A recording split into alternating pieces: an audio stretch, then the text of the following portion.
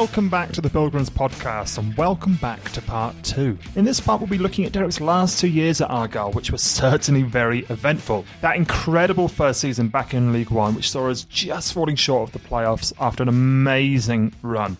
And then that ill-fated season which saw Argyle being relegated to League Two and Derek Adams losing his job. We'll also be touching on Derek's life post-Argyle. There's a lot to get through, so sit back and enjoy part 2.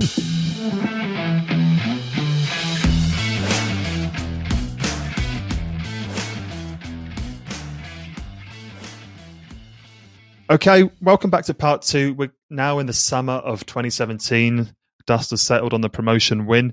And we're fighting to keep a hold of Graham Carey, and rumours start linking Derek Adams to the potentially vacant Aberdeen job, I believe.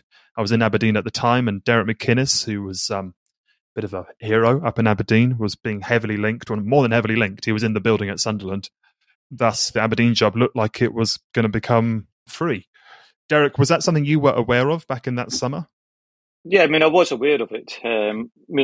Every time the Aberdeen job does come up, then I'm always linked to it because of my past history being there. And there's no doubt one day that I would love to manage the football club if the opportunity came along. In that summer, I had no aspirations to move back.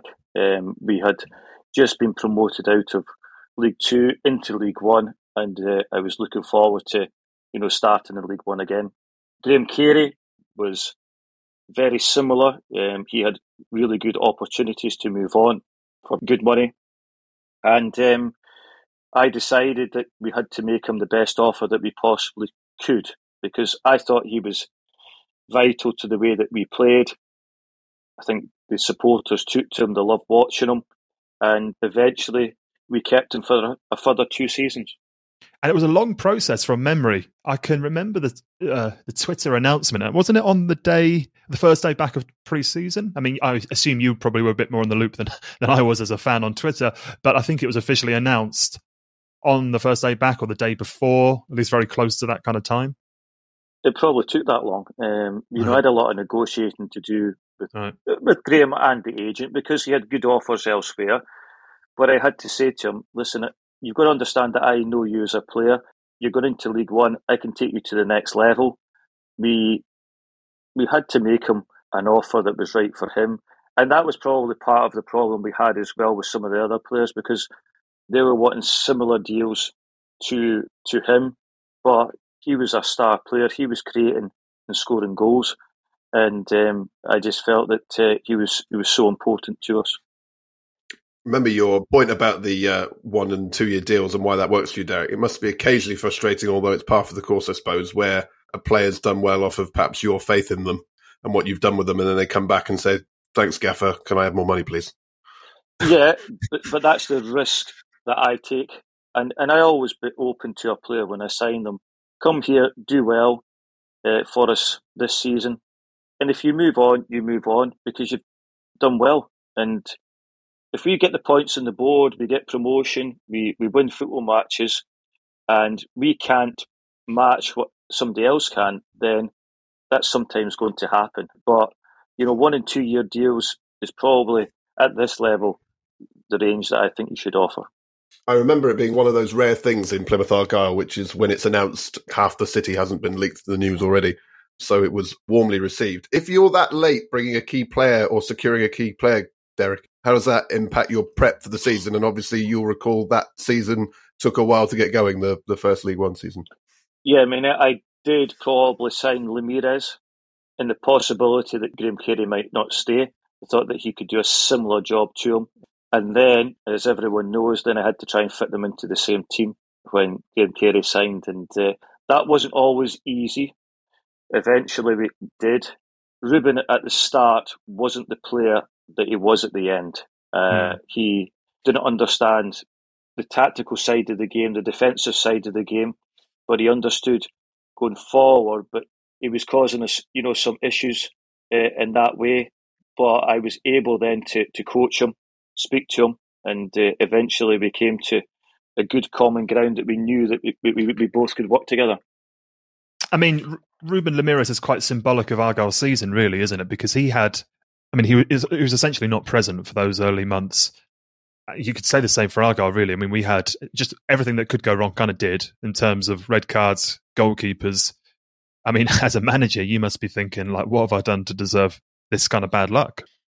Yeah, I mean, our first win was in the second game of the season was against Charlton Athletic, 2-0. But then we struggled after that. I think we had 7 games where we had something either happen to us. We had a player sent off or penalty kick given away. And what I did have at that moment in time was a very strong chairman that believed in me, believed in my system, and supported me in James Brent. And probably not just him, the supporters. I think the supporters didn't turn in a way they could have. They stuck with us. They saw we were probably unfortunate at times. Yeah, I think it was 5 red cards, wasn't it, in the first 10 or so games. And that's still less than the number of goalkeepers we'd had right up until that draw at Blackburn. That was the one. I can remember that draw very well. And I saw enough that day to know we'd be okay. Obviously, I didn't think that we'd be challenging for the playoffs, but we ended up doing it. And that culminated with a debut for Michael Cooper as well that day, if I remember correctly. Yeah, Graham Carey scored an unbelievable goal that night. I remember it well, Tuesday night. And Kyle Letheren pulled his thigh, probably in about the 35th minute. And I said to them, you better get Michael Cooper ready. And Michael came on, made his debut, and made 2 fantastic saves on the day. And we were able to get that 1-1 draw. And we kicked on from there. We only lost 3 games, and was it about 18 games or something like that, maybe more. We were bottom of the league, and then eventually, finished in 7th position. And Mark, I'm sure Mike Cooper is a man you'd like to spend a minute or 2 on. Yeah, I'd just like to ask Derek, how far do you think Michael Cooper can go in the game? I thought he'd have moved on by now to another club, if I'm being honest. I thought that Argyle might have cashed in on him and taken the money. Similar to maybe, with Luke Jephcott when we gave him his debut and then he did well and scored all the goals. Because sometimes you have to take the value in the player and then take someone in and use that money elsewhere. But he's done ever so well to play as many games as he has. He is built up. His dad was always a big guy, 6 foot odd. Michael's become similar to him, strong shoulders. There was always doubts on his height, but he has improved with his feet. His shot stopping was always excellent. That was never a problem. Cross balls could have been an issue, but what he's done is he's improved his game and been one of the best young goalkeepers in the country for them. Looking at that time, we started to pick up these important points. And one game, it's totally selfish because I was there and I still remember it as being one of my best ever Argyle away days. And there's something about an away day win which can't really be matched at home. Was that 1-0 away at Bradford? I don't know. I'm sure you do remember because it was quite the day and they were flying at the time and we weren't really. We were just kind of coming out of that sticky period. And we scored relatively late on, but then we saved a penalty with whatever our 10th goalkeeper of the season, whoever it was then. And it had everything you want as a fan from an away day. Yeah, I think it was Sarcevic that scored the goal to make it 1-0. And no, that was at home, sorry. That was a Plymouth. Jervis, I think, maybe. Jervis, Jervis, yes. And Tappin, I think, yeah. Yeah, that's right, yeah. But as you know, going to Bradford is always a big crowd and atmosphere. And we went there and upset them. And as you're right, they were going well at the time. And I think we had 7 goalkeepers in that season because you could use that 7-day loan period, and if I didn't fancy a goalkeeper, then I would use another goalkeeper for the next 7 days. If I didn't fancy him, I would go and get another one. So that was the rules of the competition. Yeah, that was something. We were trying to name them the other day. It was quite hard, I must say. I seem to remember Remy players. Matthews at Bradford. Remy Matthews. Yeah. Yeah, we had Remy Matthews with Kelroos, who's now at Aberdeen. Will Mannion now at Cambridge. Yeah, Letheren, Cooper. Was that the year Walton came in as well? I can't remember. Yeah, Luke McCormack. Yeah, I think you'll be right. Yes, it will be. Yeah. So then we go from grinding out these wins to then, and you've alluded to it briefly before, to then going on this incredible run where we beat, I think they were top at the time, Blackburn Rovers at home. And we were just in this form where we felt invincible. I mean, how did you feel as a coach during that time? Yeah, I mean, I think that the Blackburn game, to win 2-0 at home was a fantastic game for everyone. Lemire scored, Taylor scored. It was just, being at home against Blackburn Rovers, who had been in the Premier League, had won the Premier League, a number of seasons ago. The atmosphere, was very good as well. We had a huge backing, and that day was 11,000. The crowds were going up, and to beat Blackburn, it just gave us extra confidence going into the remaining games. That run-in was sensational, Derek. I felt invincible from sort of February onwards up until I'm thinking about the Peterborough game at home, Rotherham beating them at home. They were really tough games, played well, but without dominating. But it felt like we'd beat anybody. And we seemed to get late winners or late penalties everywhere. It felt really, really good, like we were going to sneak into those playoffs. I mean, I agree. We just kept on going. We went to Oxford and scored as well. And I think that the Oxford game was when we went to Marbella again. After that game, I think Sonny Bradley scored in that game with a header. And we flew out to Marbella the next morning. So these were all things that I thought could improve us. And the next game we came back, we beat Bradford at home 1-0. So we had a team spirit, a work ethic, and I always took the players away for that winter break, for the new players to come in, to get to know each other. So we had 3 or 4 days away, and quite quickly that team spirit comes in, and it worked well for us, go through that season. Seemed to give you extra currency because the legs went, we were low on numbers and there were injuries and bodies were falling. It felt like the fatigue just caught up. I think we went to Rochdale, got a draw. We had that Rotherham game at home, which was sensational. Got the late winner, Jan Songo, coming on doing Superman headers. Again, the odds were stacked against us going into that Scunthorpe game. That felt like a cup final. It did. And I remember the Rotherham game, Carey scored a penalty in the 90-odd minute of the game. And the place just erupted, and we did think that we would have an opportunity of going to Scunthorpe and winning. But what happened was it was a Tuesday night game, I think. I think that game might have been rearranged for Sky. Oh, well, Derek, I can jump in there. It wasn't. Yeah. And I'm still annoyed about it 5 years later. It was rained off. And we were flying. It was the Easter weekend. And not to get too tinfoil hatty, but you knew 2 days in advance there was going to be lots of rain, and then no covers came on. And the night before, it was peeing down, no covers.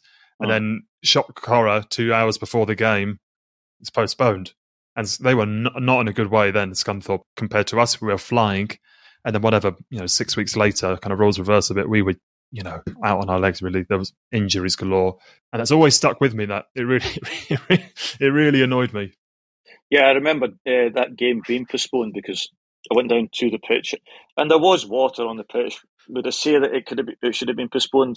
Probably not. And you're right, it went to that Tuesday night and it just didn't go well for us. We didn't play well enough, and it probably did catch up with us in the end. I seem to remember had to throw Jan and maybe Alex Fletcher up front while they had Ivan Toney. So just a little short-staffed for the running. We ran out of players, and listen, I'm disappointed that we didn't get into the playoffs that season. There's probably a couple of other things that I can't share with you. Might be reason why we didn't get into or maybe push on the way we could have, but that's probably for another day. At the end of that season, and I believe I'm right in saying this, you sign a new contract, and it looks for all intents and purposes that you're there for the long haul, and you've had 3 fantastic seasons with us. I mean, obviously that ended in disappointment, that playoff run, but I think no fan or no real fan was disappointed. We realised what an achievement that was, and as Tom kind of alluded to, it was moment after moment after moment. I'm aware I said that promotion campaign, which ended at Grimsby, possibly wasn't like that. But the following season, it was every game was almost iconic with those late victories against Rotherham and Peterborough and so on. Point being, your currency's high at that point, and it looks like you're there for the long haul. Was that your feeling as well? Yeah, I mean, I signed a 5-year contract, and I took probably extra responsibility over as well. I became head of football to look at all things football-wise. The stadium, the main stand, was getting redeveloped. We moved into not an office. We moved into a container for our office in the car park. We moved into a tent for eating facilities. The changing rooms were another portal cabin down somewhere else. Then we had offices that were further uptown. So we had people all over the place. And the first morning I went back in from my summer holidays and I looked at the container, and it was a container. It wasn't an office. It was a container that we were stuck in. That day I should have put my foot down and said, this is not acceptable. The way things that were structured should have been done in a different way, because as a football club, we had just come from being all together to then being all over the place. And I think that didn't help us at the start of the season. It didn't help the players, certainly, because we were having blowers and heaters in the tent throughout the season to keep us warm. It was just a difficult time to start the new campaign in League One. I understand we had to build the new stand. Just felt that we could have done things a wee bit better off the field to help us. You speak about that new stand, and I couldn't find the exact quote. So if I'm wrong here, please forgive me. I believe that you were quite instrumental in its layout and design, at least the changing rooms. Am I right in saying that? I was asked my opinion on everything. We had to work within the dimensions that were given. So we had to fit in everything in a small scale. I did ask for a lot more than was put in there. If you go into the changing rooms are not big, but that was the area that we were working with at that moment in time. And costs, we couldn't do any more.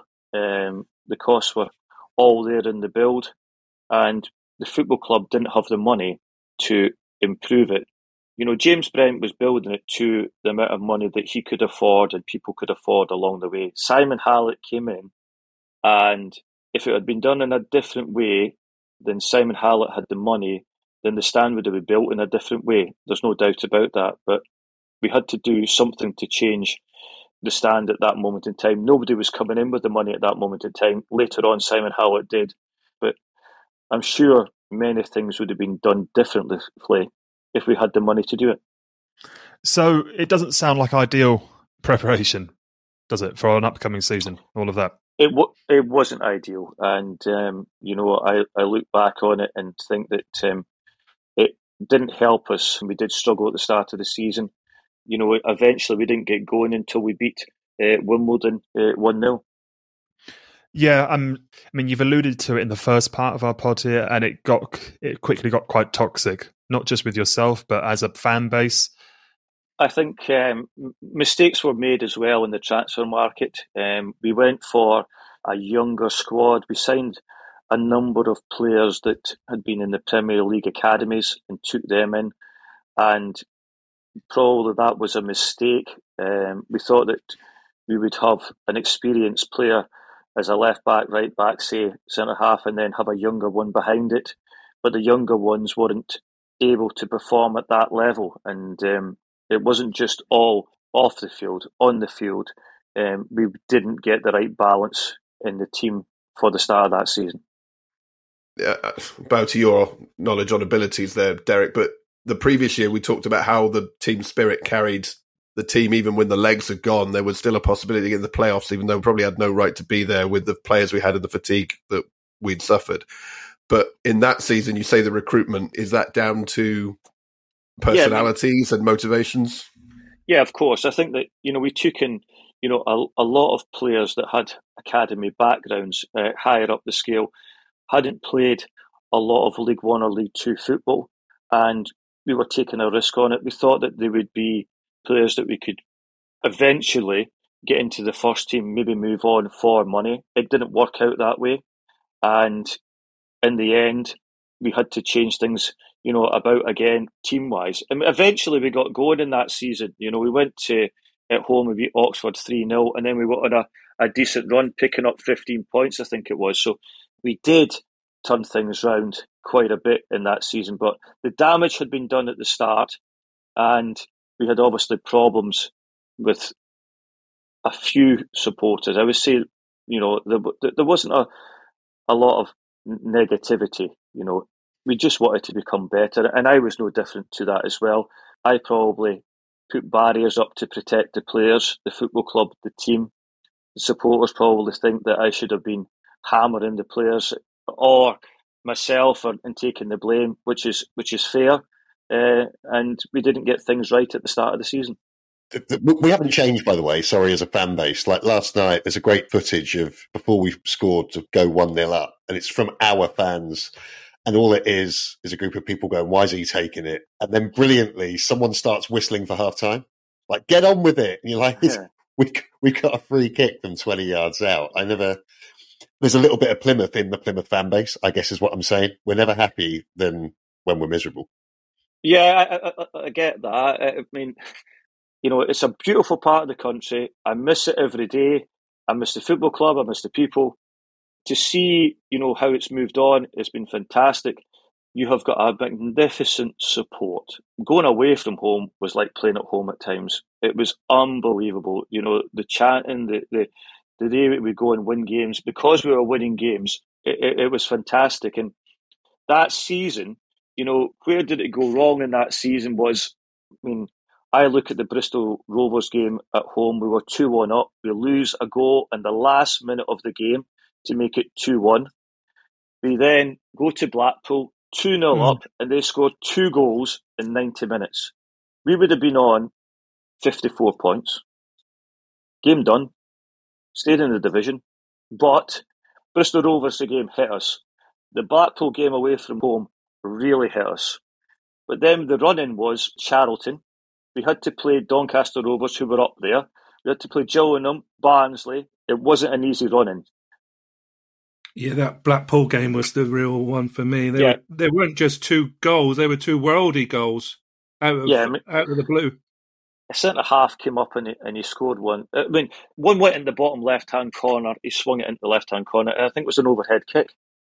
And that was the 2 games that changed my time, at Plymouth Argyle. And sometimes you can't get it back. We only needed 4 points from the remaining games to be in that division, and we weren't able to do it.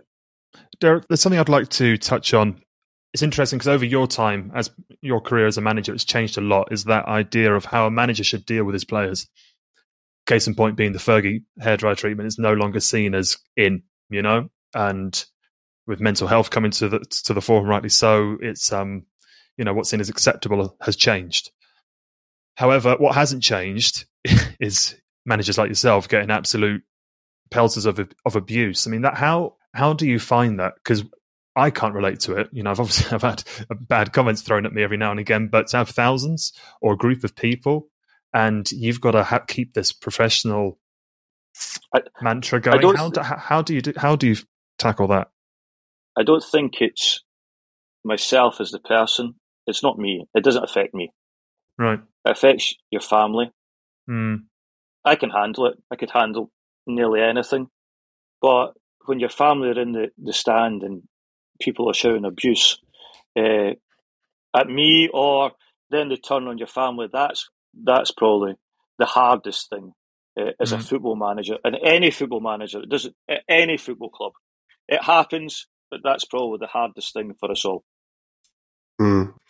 Derek, you spoke about putting out a barrier to protect your players, and you've spoken about the faith that you put in players when you give them contracts and you ask them to perform and you reward them.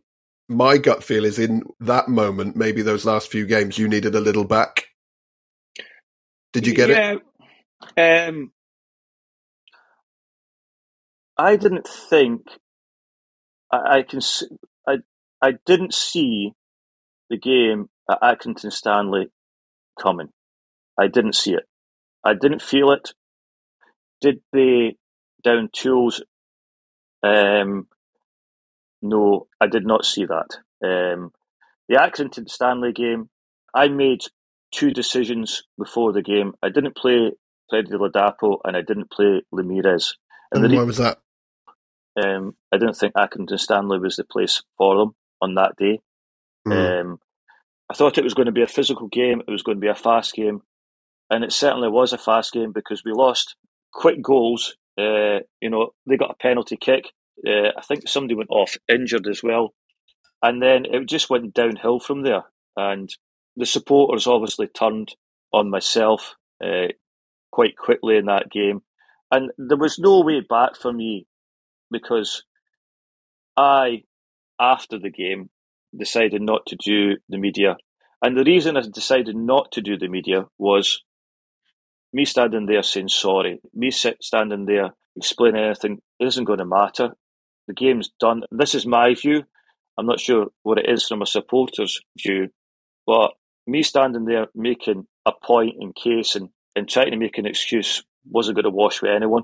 And eventually, my time at Argyle after that game, went, and the abuse I got, listen, I didn't deserve the abuse on that day, but I understand the feelings of the supporters, because the feelings of the supporters, they wanted and needed, their football club to win that day or take a point.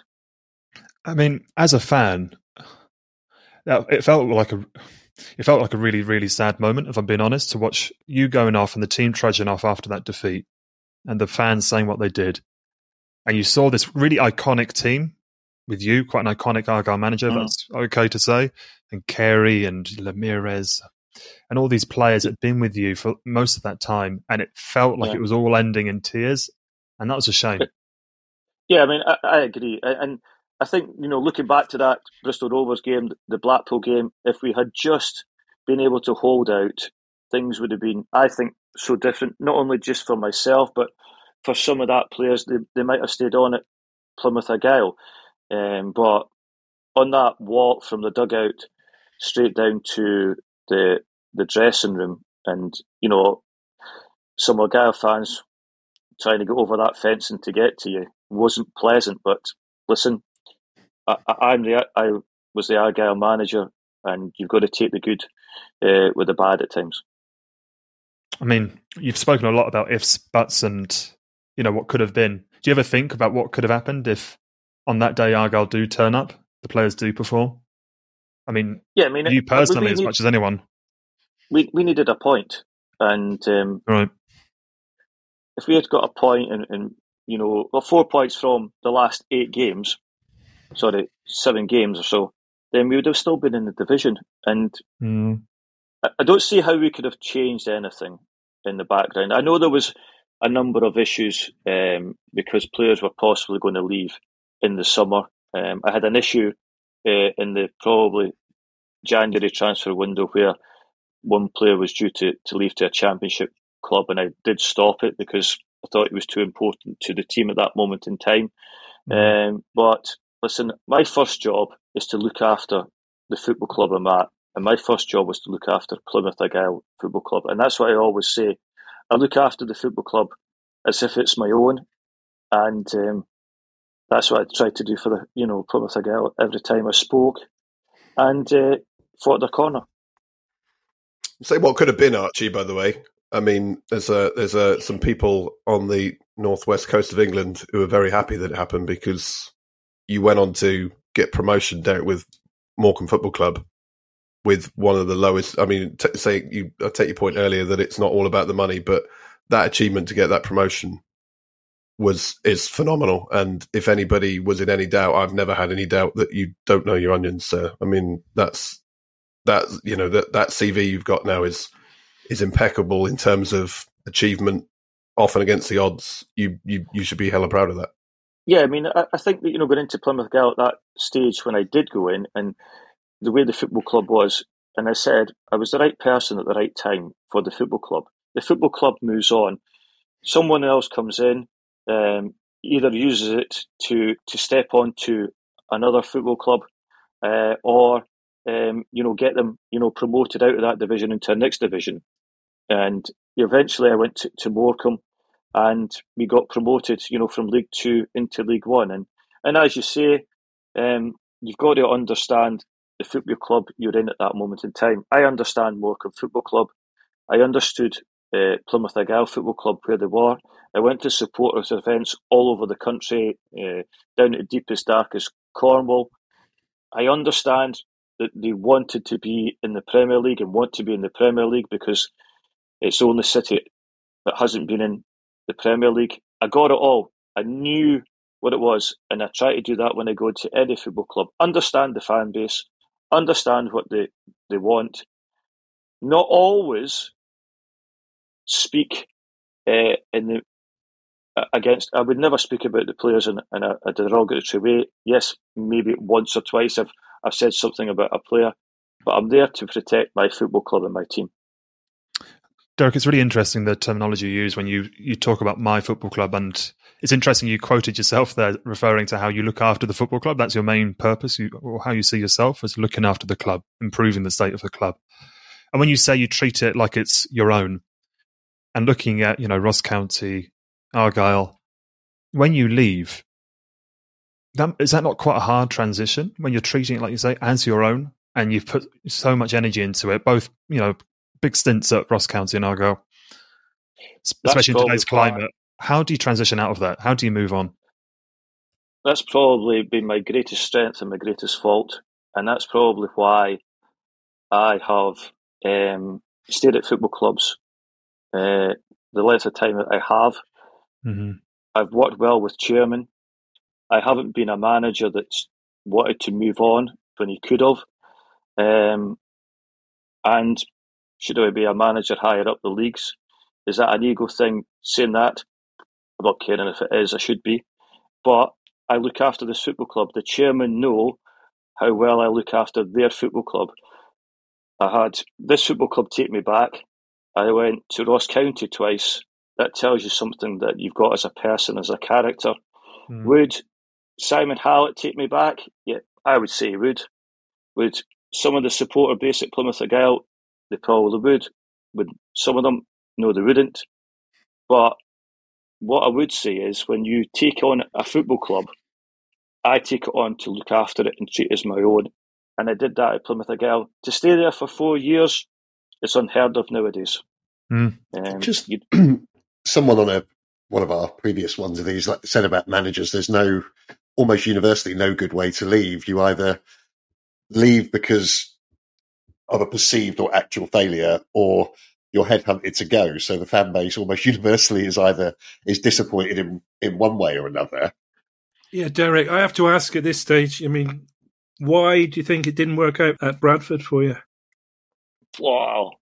Where do you start there?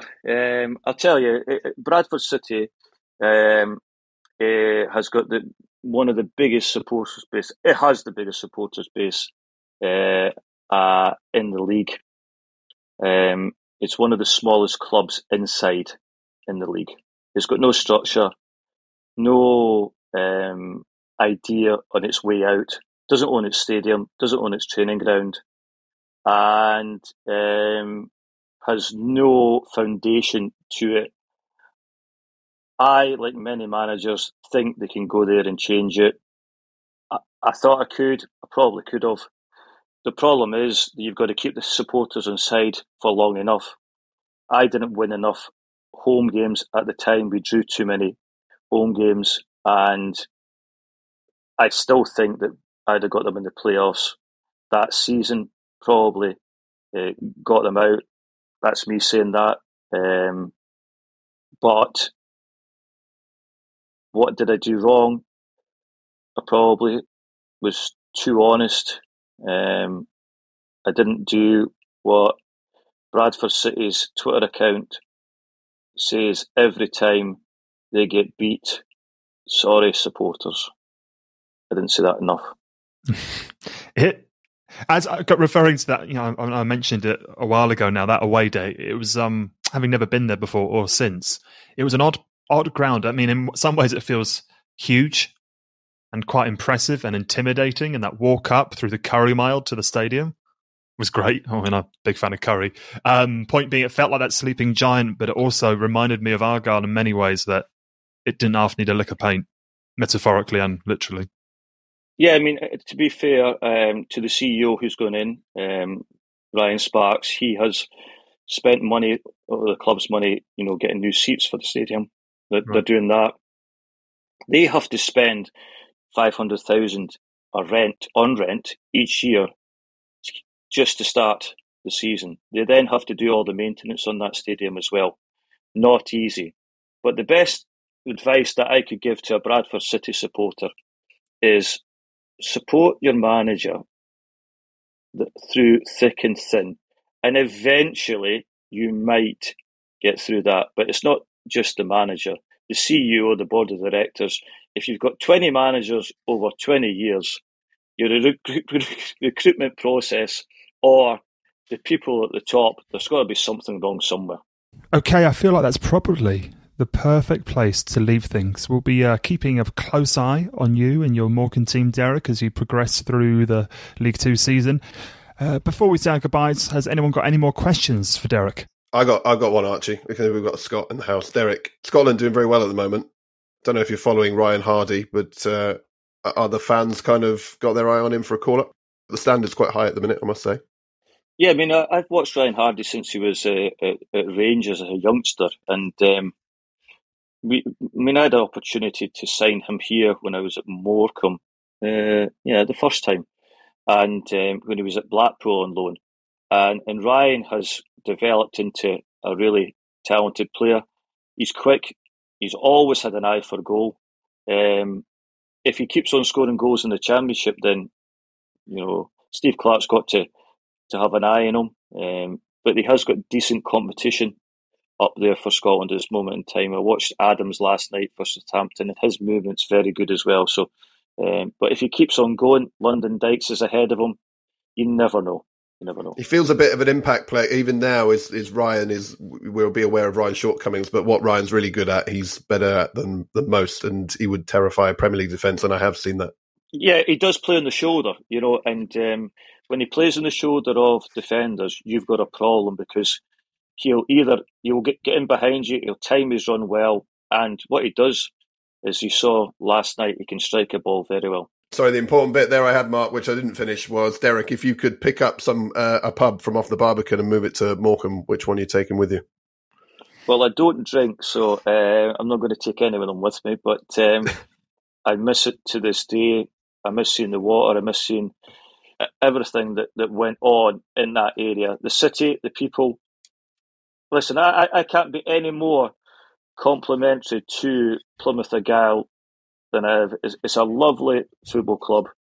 It's a football club that deserves to be in the Championship, and one day, hopefully, it can get to the Premier League. But for 4 years I was there. I thank James Brent for taking me there, and did they make the right decision at the right time? They probably did, and they've moved on and done really well. We'll take Captain Jaspers as an answer as you're not drinking. Fair enough. My question was, Derek, your best ever Argyle signing that's not Graham Carey? I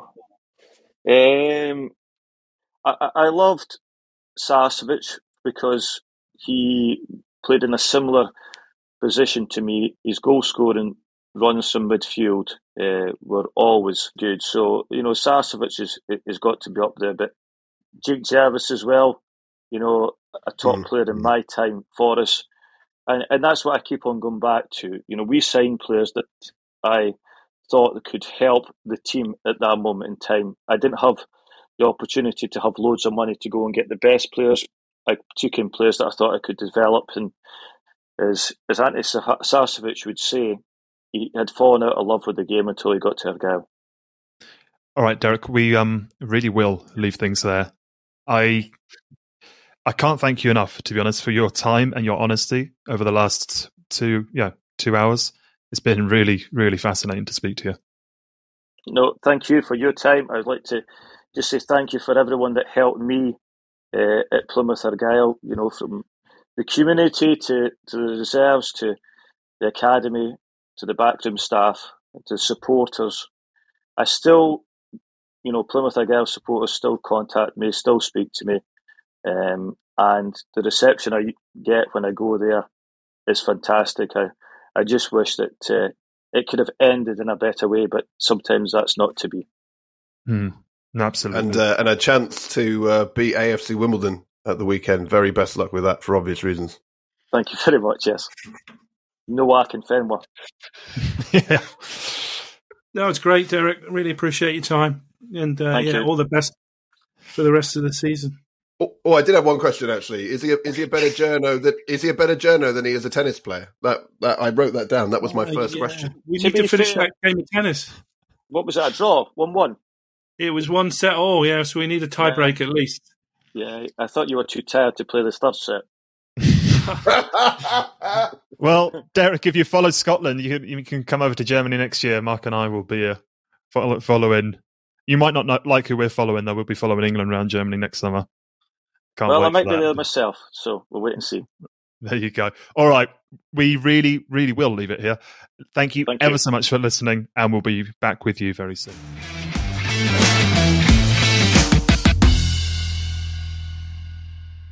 Okay, there we have it. The end of the 2-part Derek special. What a treat that was. It was certainly a treat for us to talk to him. Tom, I felt it made for a really interesting listen. Yeah, really enjoyed it, mate. Very frank and very honest from, what's a working manager, currently still in professional football with not a rival club, but another league club and doing very well. His qualities are very evident when speaking to him. Absolutely. And I'm really impressed that we got him, to be honest, looking back at it. In 2015, this is a very different Argyle to what we have today for reasons we all know, and I'm not complaining. It's just a fact. It's a different Argyle, just finding their feet again. And we go and get a manager who was probably, relatively cheap. We were in for Nathan Jones as well. But this is a guy that took Ross County from League 2 to the Premiership even, So it's 3 promotions with top 5 finishes. Long story. I mean, you've heard this all before on the pod, of course, but he had a fantastic time up in Scotland. And how the hell that his only option in England was League 2 Plymouth, Argyle, is incredible. And I think in today's climate, even in the last 5 years, we're not getting him. There's no way we're getting him because now it's in. Likes of Ryan Lowe are getting big jobs at Argyle after 1 year in League 2. Jack Ross, another Scot, did well with, I think Hamilton. Goes to Sunderland. So I think in today's climate, he's going to a big hitter with that CV. I don't know, maybe I'm talking absolute nonsense, Mark, but that's what came across. Yeah, it was clear to see that we were very lucky to have him at the time, and he's obviously still doing a good job, a more than good job at Morecambe, on a shoestring budget. He got the job at Argyle at the time because he could work with a budget. He proved that at Ross County, and he's still doing it now. Alex, you obviously weren't with us, unfortunately, but you've listened to the pod. What are your takeaways from it? I think we, as fans and as people who sit here and do a podcast and talk about our football club, and it's really easy to forget how much is going on behind the scenes, all of these different things that are happening, the context within which a manager's working, that we just don't ever hear about until interviews like this further down the road. We're all entitled to our opinion, but always take it with a pinch of salt and remember that there's so much happening at a personal level for people that we just don't know about. And it's so fascinating to hear about it. And with that hindsight, looking back and actually perhaps altering your opinions that you formed and developed at the time. So that was really the huge thing for me. Really interesting to get that insight. For those that were there on the call, is there anything you wish you'd have asked him and didn't? Because I've got a wee list. I'll be honest with you, but I'll throw the questions to you guys. Chris, is there anything you feel that you would have liked to throw at him?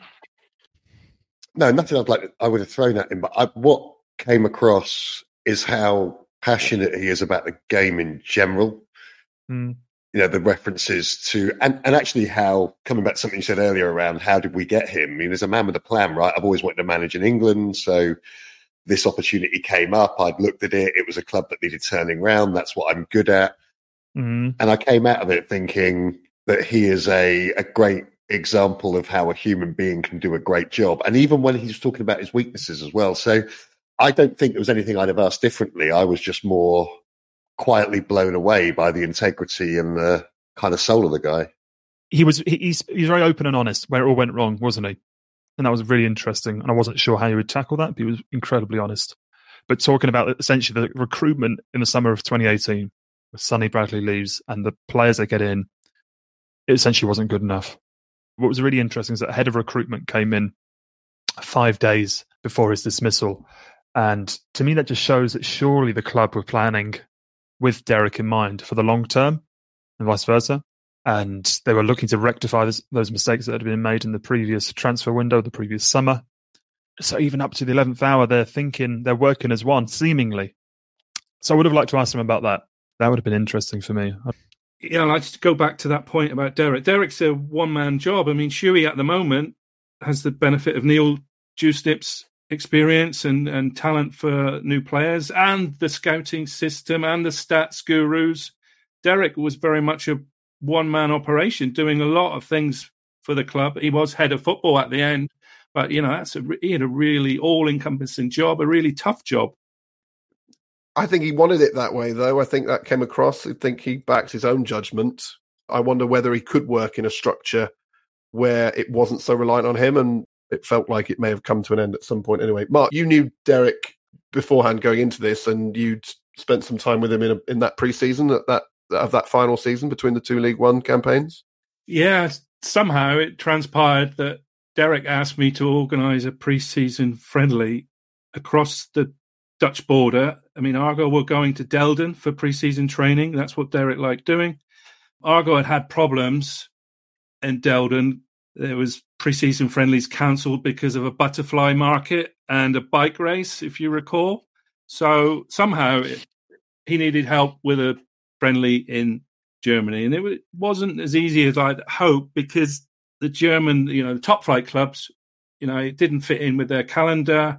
The third and fourth division sides, they'd already started their season and they were well advanced. So ended up playing mighty SV Schönbeck. Michael Cooper played in goal. Callum Dyson, if you recall him, he scored the winner with his head. And there was no hint of what would be at the end of that season, which ultimately ended in relegation. Yeah. I think there's a couple of hints there, mate. Callum Dyson, so there's the recruitment on show. The manager organising the friendlies. We've moved on a lot since then, and that's not me to dig at Derek. I think it's a different Argyle, isn't it? Argyle has changed. What was clear from that is a very good manager who could do a very good job at most football club, but Argyle has evolved substantially to be a club that's not reliant on one very talented individual.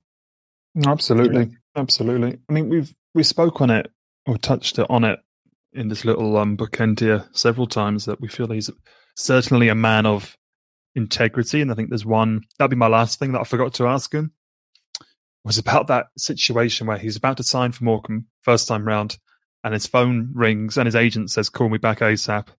And he says, "Hearts want to speak to you." And Derek says, "I can't, I've given my word to Morecambe and I've got to do it. I've got to follow it through." Bear in mind, Hearts are a huge club. There's a lot of boxes ticked there for Derek, albeit it was just a job interview. I appreciate that. But he said his reputation would have been tarnished, and that integrity thing seems to be huge for him. And he kept on speaking about, my job is to look after your football club, the football club I'm employed to look after. And I really felt like another former Argyle manager once said, "If you cut me open, I'll bleed green," which turned out to be nonsense. I think Derek Adams bled green for 4 years. I think he really looked after the club's best interests and a man of real integrity. And those are a few lines I would not extend to the current Preston North End manager. And I'll leave it at that. Mm-hmm. Yeah, it's interesting to hear him talk about he offered up right away about the Jobs comment, but he was misquoted. Let's not get it wrong. He was misquoted and it was used against him for a certain agenda, as is the way, it seems, in the current football media environment. Yeah. But by that stage, things were going a little bit pear-shaped. He never really recovered from that, did he? He never really got the fans back on side, because that was... And I agree with you. And he was right. I mean, from memory, he's having stuff thrown at him. Obviously, verbals were being thrown at him. Coins and lighters, possibly. If that behaviour is not yobbish, I don't know what else to call it. You know what I mean? And what is he meant? I don't know what he's meant to say. And I really don't know. I think you made the point, mate, about his integrity being his strength and a weakness, because I think sometimes saying what needs to be said isn't the right thing. Not if you're trying to preserve a managerial career where you're trying to sell tickets and a way of thinking to people. I think you say about Ross County. How could you sack a manager that took you all that way? And he alluded to that, his self-destruct. I didn't want to tackle that anymore. And again, just for anyone listening, for anyone who cares, Derek didn't ask us to not discuss anything. If we've missed something out, that's because we've bottled it or whatever. But I didn't really want to go into the piss boiling stuff. It's funny. I would have liked to maybe ask a little bit about mind games and whether he used that as an advantage. But it's a privilege to talk to him and to tap into someone so knowledgeable about football. I didn't want to talk about algae or shithousery things that he said in the press. Really, I mean, it came across a really humble football man who wants to do well for his football club, backing his own judgments. They didn't always work out. But it was interesting to hear some of those challenges he was presented with in that final season as well. Absolutely. I'll be following Morecambe with interest now, or slightly added interest. I mean, surely it's a matter of time before he's snapped up by someone bigger, quite frankly, with all respect to Morecambe, because his CV is just... it was only in preparation for this podcast when I knew he was coming on that you delve into the last 20 years of the man, and it's like that Ross County thing, like I said, the cup run. Then the 3 really successful years at Argyle, albeit 1 relegation there, which is a big stain on his CV. The Bradford experiment, nothing really happened, good or bad, but he did get sacked. And then the Morecambe stuff is just incredible. It is incredible, and he should be boxing at a higher level, really. You see, what's his name, at the Luton manager, Edwards. And fair play to him. The cards have fallen really nicely for him, right? Same with Ryan Lowe, probably. And that's just somehow how life works. The cards fall nicely for you. You get presented with the right opportunities at the right time, and you work your way up in whatever profession. And those two are 2 individuals that jump to mind, especially Edwards in the Premier League. He was manager of Forest Green 2 years ago. And fair play to him. This is I'm not having a go at him now. My point is, Derek Adams can easily be sat at home thinking, why am I not there? Because I've achieved 10 times that. And I'll be watching with earnest and great interest where his career takes him, because I think he deserves that chance, possibly at Aberdeen. They might provide that platform for him to really, hit the big time. Yeah, I have a theory on that, Archie. Because it's the way it is. Sometimes the media works. Okay, the media will concentrate on times when it didn't work for Derek, i.e. Bradford, and suit that agenda, or the final days at Argyle, and it went down, and Accrington in particular, or if that doesn't work, go back to Ross County and all his disciplinary and touchline bans back there. I remember talking to a couple of Scottish journalists in Munich, about Derek, and they didn't have a very high opinion of him, despite all his successes there, because they were going on about how he was on the touchline and all these negatives. So there seems to be, whenever Derek would be in the line for a coaching job, different things are often put in on the table, and he's not just judged on his footballing success. He has this media perception. And he suffered it. That's why he's coaching at Morecambe instead of at a very much higher level, in my opinion.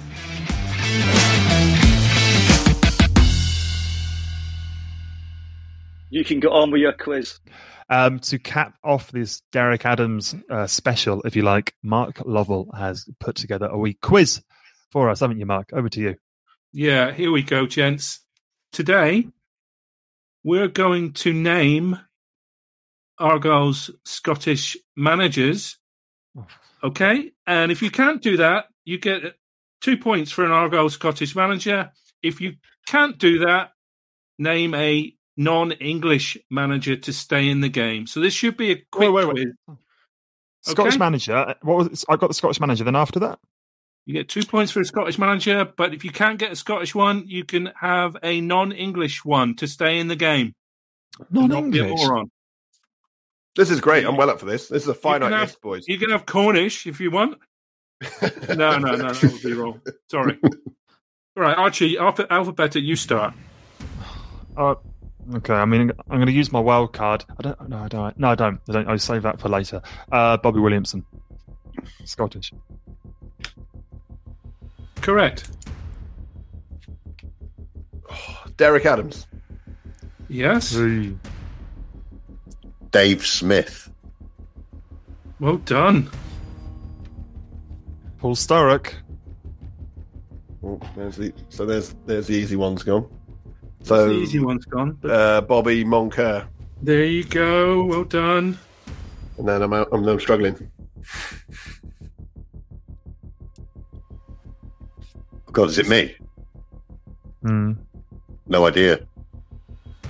Really? Not Peter McReed, Chris? I've got one. It's Chris's go. Give Chris... Ryan McLowe. John McSheridan. No. To stay in the game, you can name a... Yeah. Move on. Yeah. Move on. No, say it. Say it. Take the muck out and say it again. Say what? 5, 4, 3, 2, 1. Buzzer. It's gone. Next. He's out. All right. Fair enough. He's out. John Sheridan. Is he? I'm done. Yeah. He's Irish. Played for Ireland World Cup.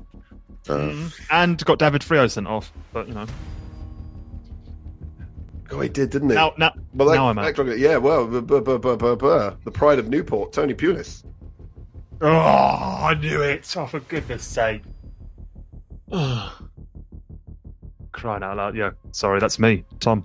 Is it? 5, 4, 3, 2, 1. Did Carl Fletcher? That's the quiz. I was just about to say Fletcher. You're out, this though. Won't go out. No, we won't do this. Do you want me to close with a few Scottish managers, or are we finito? Yeah, go back. Although I've got a feeling Bob Jack might have been Scottish, actually. Bob Jack, Scottish, as 1905 to 1906. 1910 to 1938. He must be the longest-serving manager. Bob Jack. What a stint. 1910 to 1938. No. 1 Southern League title, 1 Third Division South title. How about that for research? Thank you. I mean, it's a good thing we didn't get him to do that. That would have been difficult. He might have got one. Do caretaker managers count? Yeah. Who was the bloke that... Who Jock. was the bloke? Yeah. After Bobby. Who... You know what I mean? Old geezer. Jock Steen? something. No, Steen. Jock. Not Jock Steen.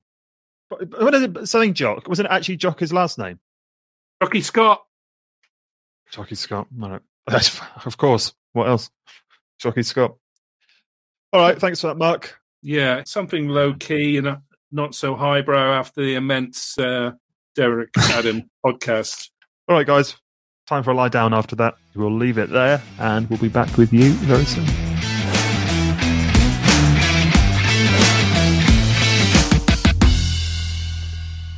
There